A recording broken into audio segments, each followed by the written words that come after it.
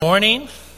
I want to extend my welcome as well to Carenport Community Church. It is a beautiful morning out there. It's great to come together to see the sunshine come in. Last night as we were setting up chairs, just the sun is just coming in beautifully, and it's just nice to have nice weather, isn't it? It's wonderful. It just raises spirits. And walking around even in the evenings this past week, people already having campfires outside. Junior youth, I was able to go to the Fawcett's house where we had campfire. And it was just great to be outside, and just praise the Lord that the weather is just gorgeous right now. Well, we are continuing our sermon series on the King's Speech, the Sermon on the Mount.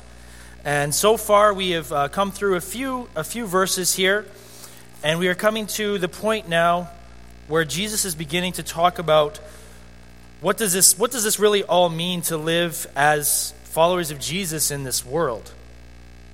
You know, the sermon's all about what Jesus wants for us as his followers, how we should be living as citizens of the kingdom of heaven here on earth. So I have a question before we begin here into the word. Do you believe the word of God is true? Amen? Amen. Do you believe the word of Jesus, the words of Jesus are something we should follow? Amen. Well, keep that in mind, because this portion of the Sermon on the Mount, Jesus is going to say some pretty crazy stuff. This has been a sermon as I've been preparing that Jesus has definitely been working in my heart as we're going to talk about the topic of anger.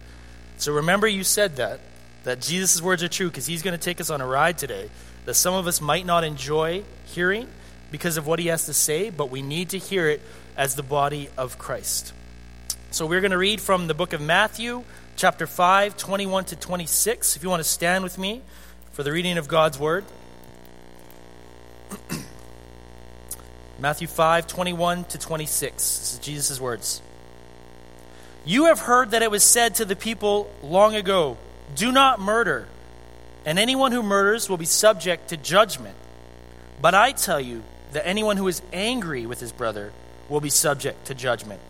Again, anyone who says to his brother, Raka, is answerable to the Sanhedrin. But anyone who says, you fool, will be in danger of the fire of hell. Therefore, if you are offering your gift at the altar, and there remember that your brother has something against you, leave your gift there in front of the altar. First go and be reconciled to your brother, then come and offer your gift. Settle matters quickly with your adversary, who is taking you to court. Do it while you're still with him on the way, or he may hand you over to the judge, and the judge may hand you over to the officer, and you may be thrown into prison. I tell you the truth, you will not get out until you have paid the last penny. Let's pray. Lord, we come to your word this morning, to challenging words for us. Words, Lord, that we may not even know how to handle and how to figure out how it applies to our lives. Words that seem like this is impossible, but God, these are your words. And so we come to them this morning, and I pray, Lord, that our focus would be fully on you, and our hearts would be open to what you are speaking to us today. That these words would not just be floating into the air, and we would observe them and then walk away from this place and forget them.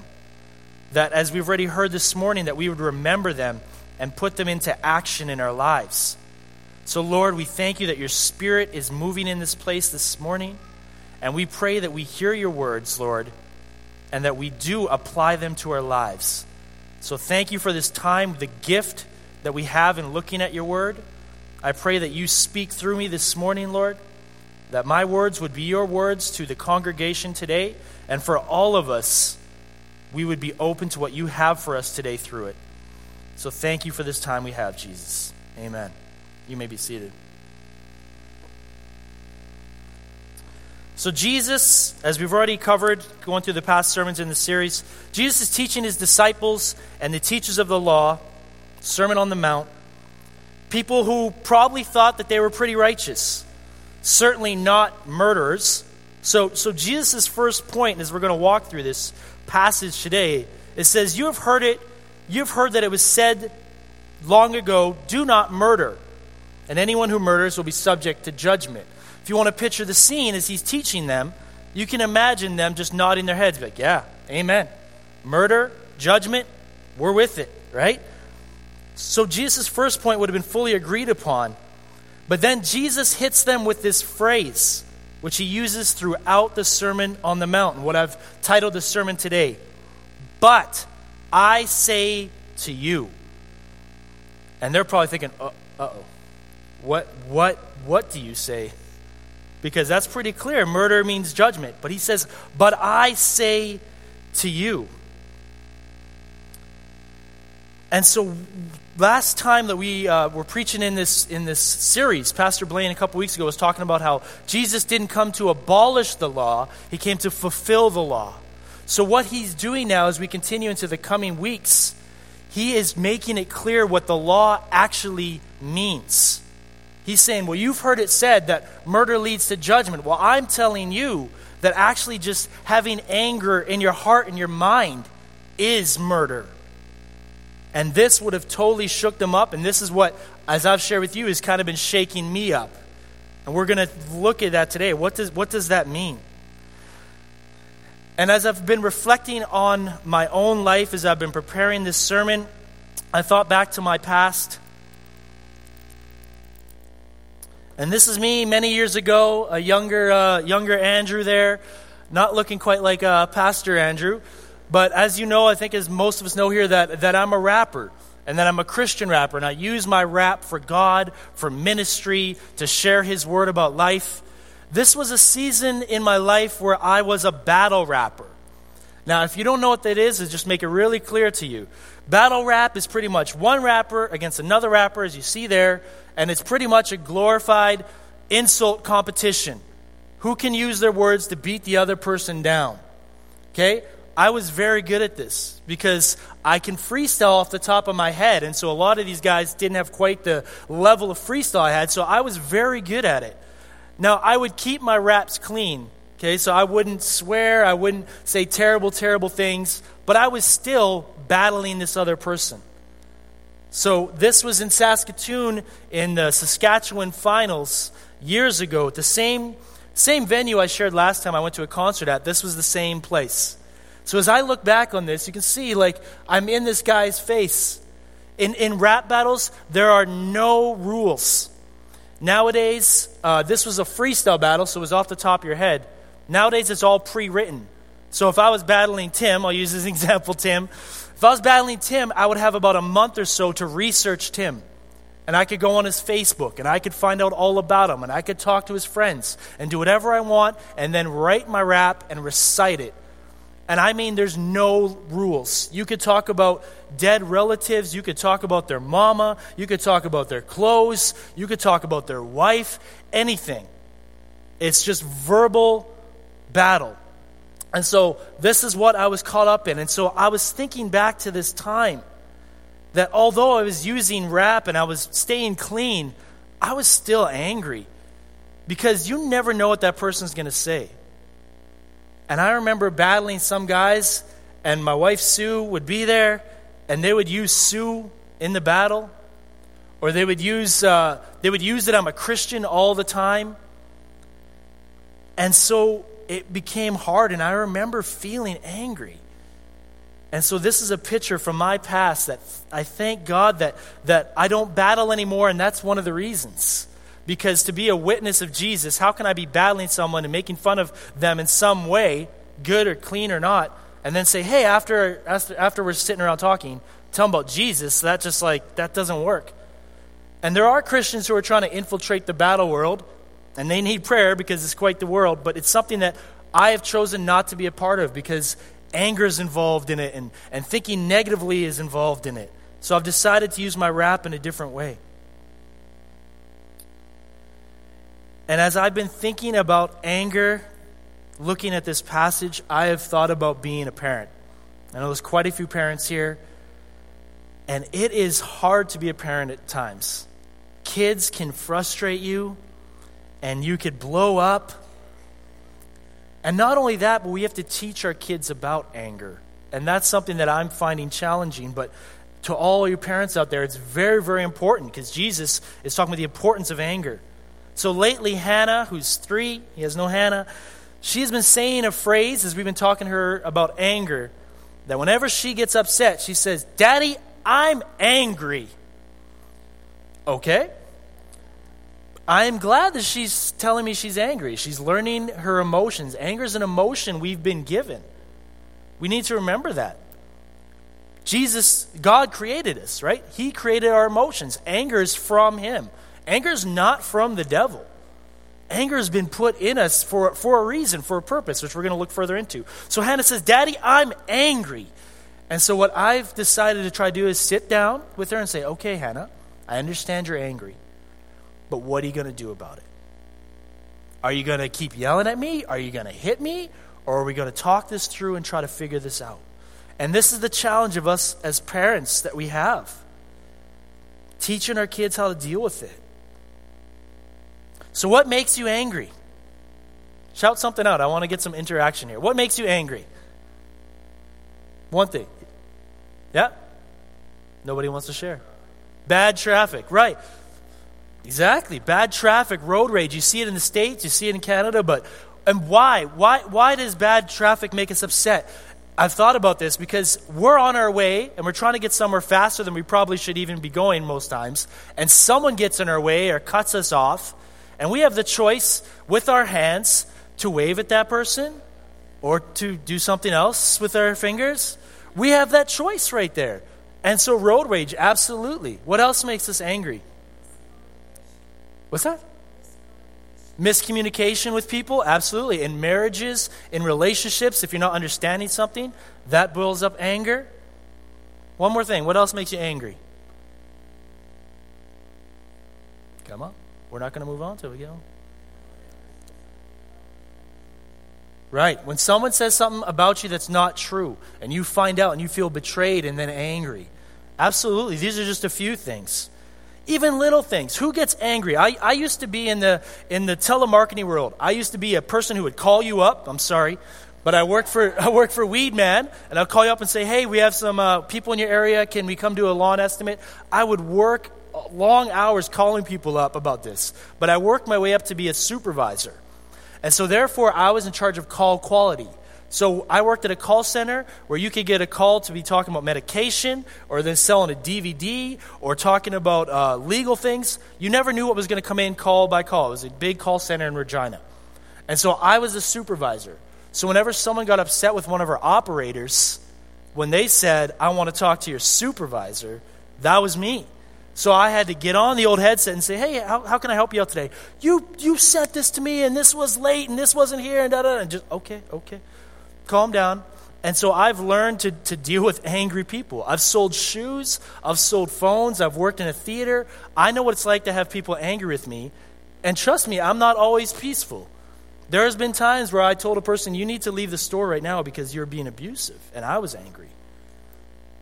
So how does our anger come out? When we drive. I have that down. It comes out in our family. Anger comes out in our family, those who are closest to us.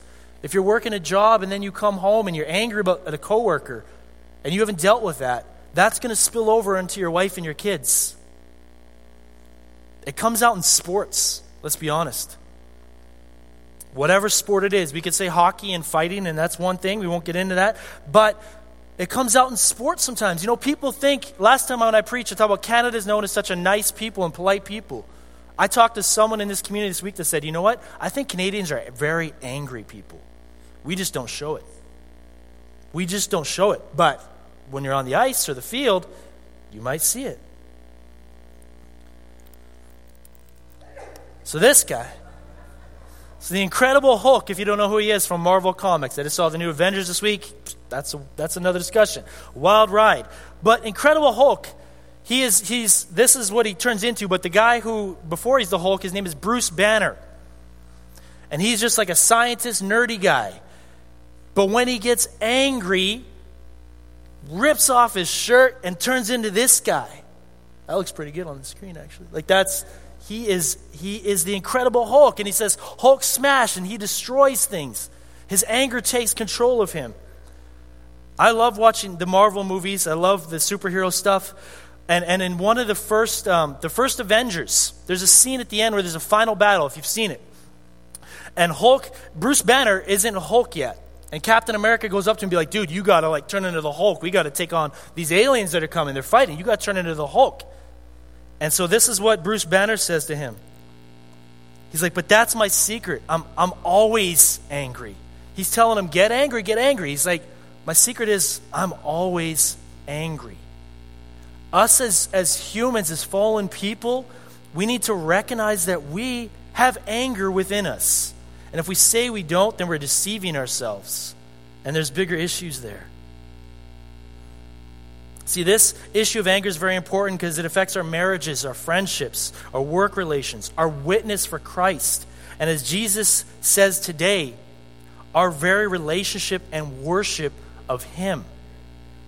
And this is what really struck me as I was reading this passage and studying it. So let's just break this down verse by verse here. Verse 21, you've heard it said, to those of old, you shall not murder, and whoever murders will be liable to judgment. So you've heard, but I say to you, refers to 10 commandments. Also to the scribal law of the teachers. Christ is giving the real meaning of certain laws, just what God originally intended the law to say. So you know the law, he's telling them. You've heard it. But here's actually what the real meaning is.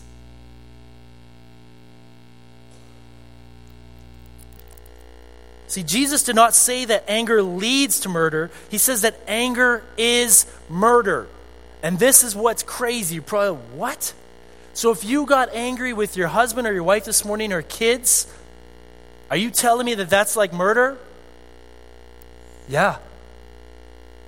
I can only tell you what's in the book here. That's what he's saying. He's not saying that it's like murder. He's not saying it leads to murder. He's saying anger is murder. When it comes to the final judgment, there will be murderers before the Lord's judgment and people right alongside them who are angry, and he's putting them on the same level. This is what I'm saying is crazy and what should make us think, this isn't good. Verse 22, but I say to you that everyone who is angry with his brother will be liable to judgment. This language comes up about judgment in the council and legal things. Whoever insults his brother will be liable to the council. And whoever says, you fool, will be liable to the hell of fire. The term here was raka. Oh, we'll get to that in a second. Some of my slides got mixed up here this morning. Speaking of anger, this morning, all of a sudden, some of my notes were gone. And let me tell you, I was getting a little angry. Who gets angry at technology sometimes, right? But raka, I might have to jump around here a second. There it is. Oh, we're jumping ahead. We'll get to that.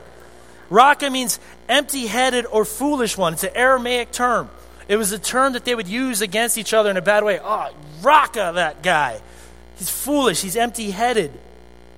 And as you already saw, we jumped here. If you want to put it in our own terms, a contemporary term, there's Lucy Van Pelt talking to Charlie Brown. You blockhead. You could say that's what Raka is saying. Poor Charlie Brown's probably in counseling somewhere from all the abuse he took. But that's what it's saying. How many times do we look at the news? I don't think I even need to say any names of any politicians or whoever. And we say, that guy is an idiot. That guy's a fool for what he's doing. Jesus is saying, be careful what you're saying. You may be liable to judgment. You may be liable to the hell of fire. There's a place outside Jerusalem called Gehenna, which was just like pretty much what I could see was like a fiery dump where all the garbage was put. And that's kind of what he's given that picture of to them because they would have known that. That's what you're liable to be in if you call someone Raka. It's something we need to think about our words. And when I think about our world, in the time of Jesus, obviously they didn't have social media. But when we think about anger, this is one way that our culture, maybe even us, get out our anger. People are pretty brave behind a keyboard at home in their basement. Stir up dissension. Get angry at something at work and go home and type about a boss. People are losing jobs because now employers are looking at social media. I know when I hired people as a manager, we'd look at their resume and then I would try to find them on Facebook. You want to know what someone really is like? Look at their Facebook if you're in social media world or their Instagram. The challenge I have for you is then whatever you type on Facebook or Twitter about someone, would you say it to their face? Would you say it to their face? And if not, then don't type it. Share it to the world. This is serious stuff that the Lord is talking about. Putting anger on the same level as murder. What do we do that? See, Christ, Sermon on the Mount is talking about a change of heart, our whole lives. He wants a thorough recreation. He commands us to love, and anger builds a wall between you and Jesus. So go back to this slide here. Oh, now we're going all over the place. Sorry about that. The other day, last week or so, or 2 weeks ago, driving into Moose Jaw, we have a Honda Odyssey van that's almost on its way out, unfortunately. Vehicles make us angry sometimes. And what happens is this comes on. Who's ever had this come on when you're driving on a trip or wherever? Check engine. You have choice when check engine comes on. You could overreact. You could stop, pull to the side of the road and be like, well, this thing's a piece of junk. We're out, and walk away. Or you could say, okay, I should probably take this into Jay at OK Tire or wherever and get it looked at and assess it. See, it's a warning system that's been built into vehicles. Something's wrong. You need to check it out. Anger's like that. It's a warning system that God's placed inside of us. He created us and our emotions, so it has a purpose, I already said. And the purpose is not to blow up. Anger, I've heard from another pastor, you can do things with it. You can clam up. You can hold everything inside, push it down deep and clam up. You can blow up. Or you can grow up and deal with that. And that takes work. It takes time and it takes money to go get your vehicle checked out, but it's worth it instead of your van blowing up on the highway because you didn't check it out. And whatever that anger is, it's going to come out in some way. What would Jesus do with anger? Grab a whip and clean house. This is obviously when Jesus cleared the temple. So I was thinking about anger. Okay, Jesus telling us not to get angry. Jesus made a whip. He didn't just grab a whip. He sat down and picked up things and sat there. I'm making this whip, putting it together. That was what Jesus did. And then he went in and cleared out the tables. Like, what? Here's the difference between anger. See, Jesus does not say don't get angry. He's saying that there are times where anger is righteous. So this past week on Tuesday, Pastor Josh and I, Pastor Blaine, we went into Regina for a World Vision just morning conference. And there's a pastor there. His name's Keith. I'm not sure his last name. But he was from Texas. He was a pastor from Texas. And he was talking about poverty and all sorts of issues. But he talked about this interesting thing that they face as a church in their community in Texas. And what it was is in their community, there was payday loan places all over the place. You guys know what these? We have them around here, where you can go get a payday loan. And they realized that payday loans were destroying the people in their church, destroying marriages, where you would go in and you would get a little bit of money, but then they'd have extra fees. Oh, and if you didn't pay it, there'd be another fee. And then there'd be interest. And soon you were asking for, say, $1,000 and you owe them $4,000. It's terrible things, and it was destroying the church. And as a church, they said, we need to do something about this. So they went to a council meeting. He called up the mayor ahead of time and said, hey, what's going on here with this meeting? And the guy kind of lied to him, said, oh, you don't really need to come to it. And was kind of just, you could tell he was being dishonest. So he showed up with a bunch of people from the church, like 70 people, I think, to this meeting. And they each had a chance to share their stories. And before you knew it, all the council people were on the side of voting against regulations. And then the mayor said, okay, we're on board for this. And then he ran into the mayor a few weeks later at a restaurant. He said, oh, I want to talk to you about what happened. And he thought, oh, okay, well, he's going to back down now. He said, you know what? It's not enough that we do it in our city level. We need to take this to the state level. And then they realized that these places packed up and closed in their city, and they moved to all the cities around them. So it was the same problem. So you know what they did? They went to those cities, and they taught the churches how to stand up against this. And before you know it, there's about 4 little areas around them, 4 cities, that all the payday loan places were shut down. that is an example of they're angry, but it's a righteous anger and they did something about it. See, whenever it's something, when anger is right, is when God's honor is at stake or there's someone else is being misused or abused. So Jesus cleared the temple because it was dishonoring his Father. That's okay anger. Pretty crazy what he did, but he showed how angry he was, and it was justified anger.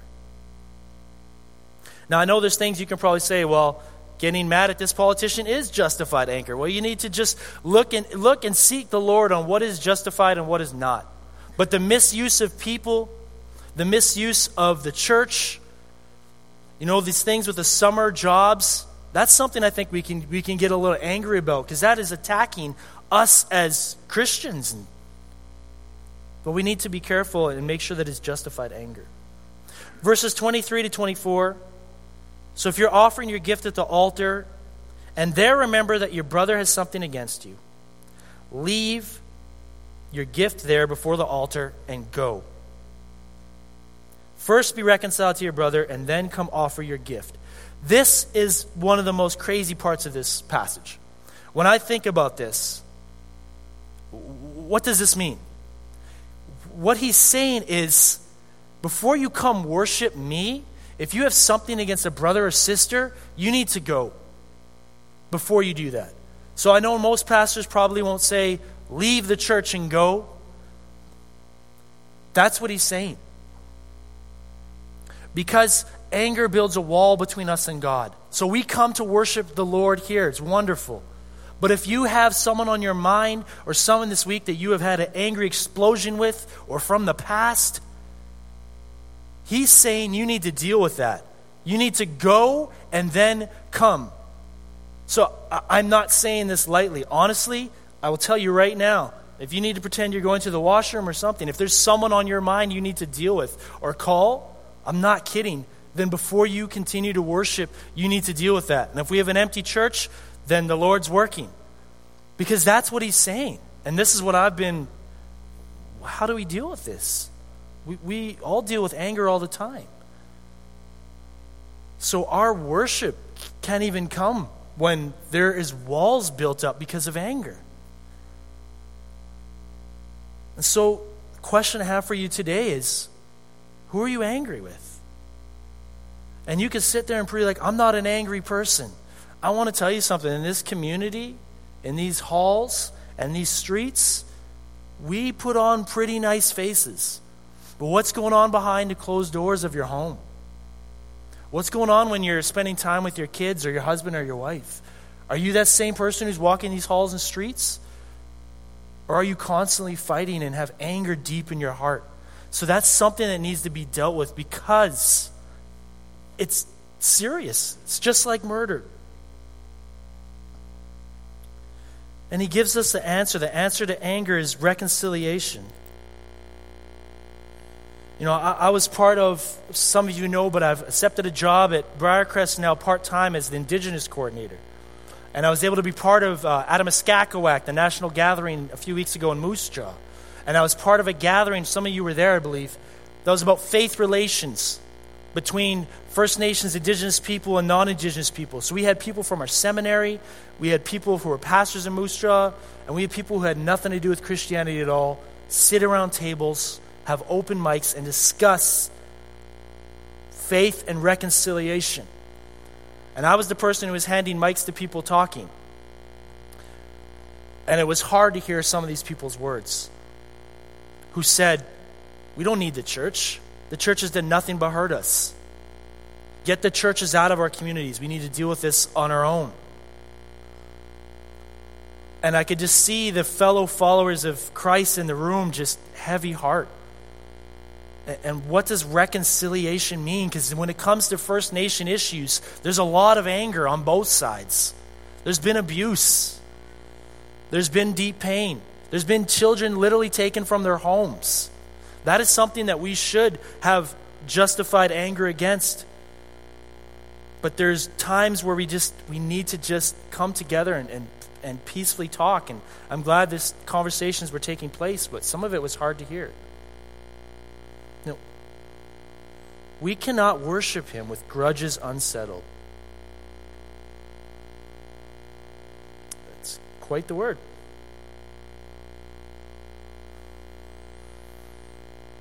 Verse 25 to 26 says, come to terms quickly with your accuser while you're going with him to court. Lest your accuser hand you over to the judge and judge to the guard and you be put in prison. Truly, I say to you, you'll never get out until you paid the last penny. So in this time, when it came to dealing with justice, the way it would work is if you had someone who owed you money, then you would find them, bounty hunter style almost, I guess, and grab them, and you would take them to court. You would drag them, you'd be taken to court. So he's talking in their terms. If someone is taking you to court, maybe by your collar or maybe around, I don't know, but taking you to court, deal with that on the way, lest you then get to court and then you be judged and put in prison. What this is saying is Jesus says, reconciliation, don't put it off. Deal with it now. So if there is anger in your heart against someone today, deal with it today, lest you be thrown into jail or to the judge. Settle on the way. What this is saying is unresolved anger is costly. It hurts us. It's like holding on to fire. If I'm holding on to fire, I'm the one getting burned. We need to deal with it. Here's Yoda from Star Wars. Fear is the path to the dark side. Fear leads to anger. Anger leads to hate. Hate leads to suffering. See, this quote obviously is not scripture verse, but it shows that anger is the door that leads to suffering. See, Yoda's from Star Wars. I'm hearing who's Yoda.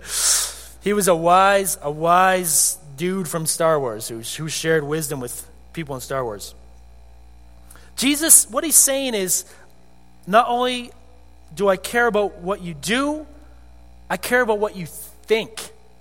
And we're going to get into this in the following passages. Pastor Blaine's going to preach next week on lust. I care not only about what you do, I care about what you think. And so how do we deal with that? There are times where maybe we are angry with someone and then we think, maybe you've said this before in the past. I wish that person was dead. I wish that person would just be gone. Anger can just take control of our words. Anger can destroy lives, marriages. If I lash out in anger today and do some sort of crime, I could be put away for the rest of my life just because I've let anger come. See, he's talking about murder. Well, it begins with anger. Anger, that seed within us, we all have it. I was talking to Don Taylor this week, having a conversation, telling him what I'm preaching on. And he said, Andrew, when I became a police officer, I wanted to be on the good side, good guys versus bad guys. And he learned quickly that those lines are really blurred when you get into it and you learn people's stories. He sat across from sex offenders and murderers and stuff and asked them, why did you do this? And it started with lust. It started with anger against my dad. And it progresses. And he's sitting there and he's thinking, I have these things in my own life, and we can think the same things. We all have that Hulk inside us. It's what we do with it, though. Our hearts are messed up. They're dark places. We can't trust our heart, the word says. Jesus wants a thorough recreation of it. If you were to go home and read the Sermon on the Mount, it'd take you about 15 minutes, but look at all the things that Jesus covers about the heart, about what we think, about what we do. And I've realized that conflict is not a bad thing. Let's leave it up for a second. Conflict's not a bad thing. I think we think that. Conflict, we don't want conflict. We want to run away from it. Do you know what? Conflict actually gives us, as followers of Jesus, the opportunity to show Christ. I've been in a lot of conflicts in workplaces in the past. And it actually gives us an opportunity to show Christ. How we respond to anger, people in this world see that, and they say, how can you not just lose it on that person? Because I have Jesus within me. See, we've been trained as Christians to disarm the situation. My dad used to be RCMP, and he worked with the emergency response teams. They're trained to go in. When everybody's running out, they go in. Bomb squads, they go in. That's what we are the people of Christ. We're trained to go into conflict, not to run from it, not to talk behind other people's back. We're trained to go into it and face it with peace and with calmness and with the Lord's help. We've been trained to do that. Even things that I've been thinking about in my own life is just, sometimes we have an issue with someone and we're angry at someone. And so we sit down with someone else and say, oh, I'm so angry with this person. I just need to vent. I just need to get this out. And I've been challenged through this passage to be like, no, I should go to that person that I'm angry with, because that can turn into gossip. And that can turn into all sorts of other things. And this is what I've been thinking about. I think we need to think about how we deal with that. We live in a town of interconnected web of relationships, don't we? Some of you work together at the school and live beside each other. It's a very unique situation we're in here, and more the importance of dealing with things when we have anger issues with each other. There are issues we know in our town between people that need to be forgiven and dealt with. Maybe someone right here in this place right now you are angry with. Maybe someone who's at the church down the street. We are all pretty good at putting up the fronts, but we need to realize to reconcile with that person today. Earlier on in the sermon, Matthew 5:9, blessed are the peacemakers. That's how he almost begins the Sermon on the Mount. We're called to be peacemakers, not to stir up dissension and let our anger take control of us. So how do we deal with our anger? Reconciliation, we've already said. Make things right quickly. Don't let your anger just stew inside of you and lead to sin. Don't let the sun go down in your anger. One of the things I learned in marriage when I first got married is don't go to bed angry together. Deal with that. And so here's this phrase I have on the screen. This is a phrase which I believe will help us a lot to work through reconciliation. And if you have these conversations today or in the coming days, I encourage you to use this phrase. Will you forgive me for? Not will you forgive me for, but you did this. Or have subtle ways. No, just will you forgive me for saying this? Will you forgive me for talking behind your back? Will you forgive me for whatever it may be? And then in that, you are making peace. And the person may not reciprocate it, but you are still dealing with your anger in a proper way. We need to ask the Lord for wisdom. When that warning system kicks in, to go to prayer and ask the Lord for help on how to deal with anger. Take every thought captive. This is a thought thing. 2 Corinthians 10:5 says, we destroy arguments and every lofty opinion raised against the knowledge of God and take every thought captive to obey Christ. He's telling us to deal with our anger. When those thoughts come, Lord, help me deal with this anger. When I'm getting frustrated at my kids and I want to just blow up, Lord, help me have calmness, help me have peace, help me talk this through, walk away, but resolve it. And as I already mentioned, watch how we do vent to people at times, because maybe the Lord actually wants you to deal with that person, not have gossip spread through prayer requests in different ways. You should actually probably deal with the person you have anger with. Book of Proverbs, just a few Proverbs that talk about anger. A soft answer turns away wrath, but a harsh word stirs up anger. Proverbs 15:1. A soft answer. A wrathful man stirs up discord, but one slow to anger calms strife. Proverbs 15:18.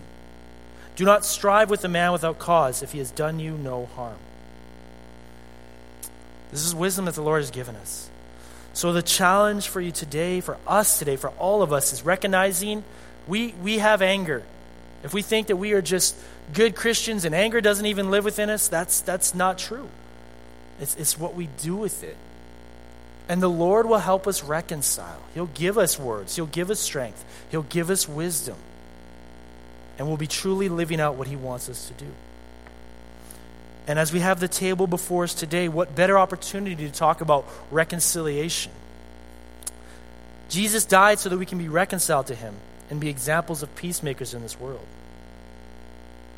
He died for us even though we are angry, sinful people. He knows that. He wants us to live in peace with each other, love each other as He's loved us, and shown us when He died on the cross for our sins, as we're going to remember today. He died for our anger. He gave his life for our anger so we can be reconciled to him. When he died on the cross, he knew all the angry thoughts you're going to have. That's mind-blowing. But he did. He knows them right now. He can see in our hearts. And so we want to come to the table today. And I want to tell you today, as we've already talked about, if you feel the Lord speaking to you today that you have something you need to deal with somebody, maybe you need to abstain from communion today until you deal with that. As he's talking about coming with your gift, you need to look at your heart and examine it and say, okay, is there someone from my past, my dad, my mom, my kids? So that is what the scripture is saying. So I'll tell you today, if you feel like, no, I'm angry with someone, then you can abstain from the Lord's Supper today. Deal with that and come again next time we do it with a clean heart, knowing that the Lord has worked in that situation, and give him praise through that. So as I said, it's a challenging word today, isn't it? To think about how do we deal with this. We think a lot about murder. We hear about murders and it's terrible. Anger is just as terrible. So ask that the Lord will lead us in how to deal with this so it doesn't blow up on somebody, causing catastrophe, causing damage and pain, because anger hurts many when it comes out. So I want to invite those who are going to be helping us with communion to come forward here.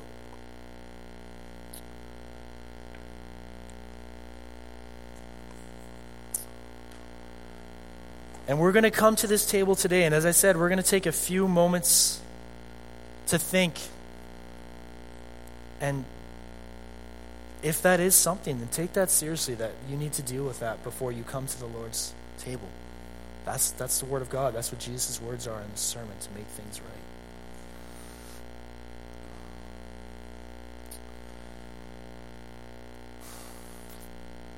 You know, Jesus took the most brutal torture for us out of love. For us messed up, hearted people, that he willingly took terrible punishment when he was sinless and we were sinful. And so as we are going to partake of this bread, just remember his body that was beaten, that was bruised.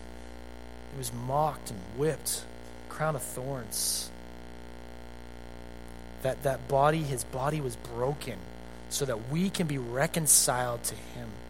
So that we don't have to be angry people anymore. That when it comes, we know how to deal with it because he has trained us, because he's given us his peace. Let's just pray for the bread. We'll just take a few moments here to reflect, and then I'll just pray for the bread.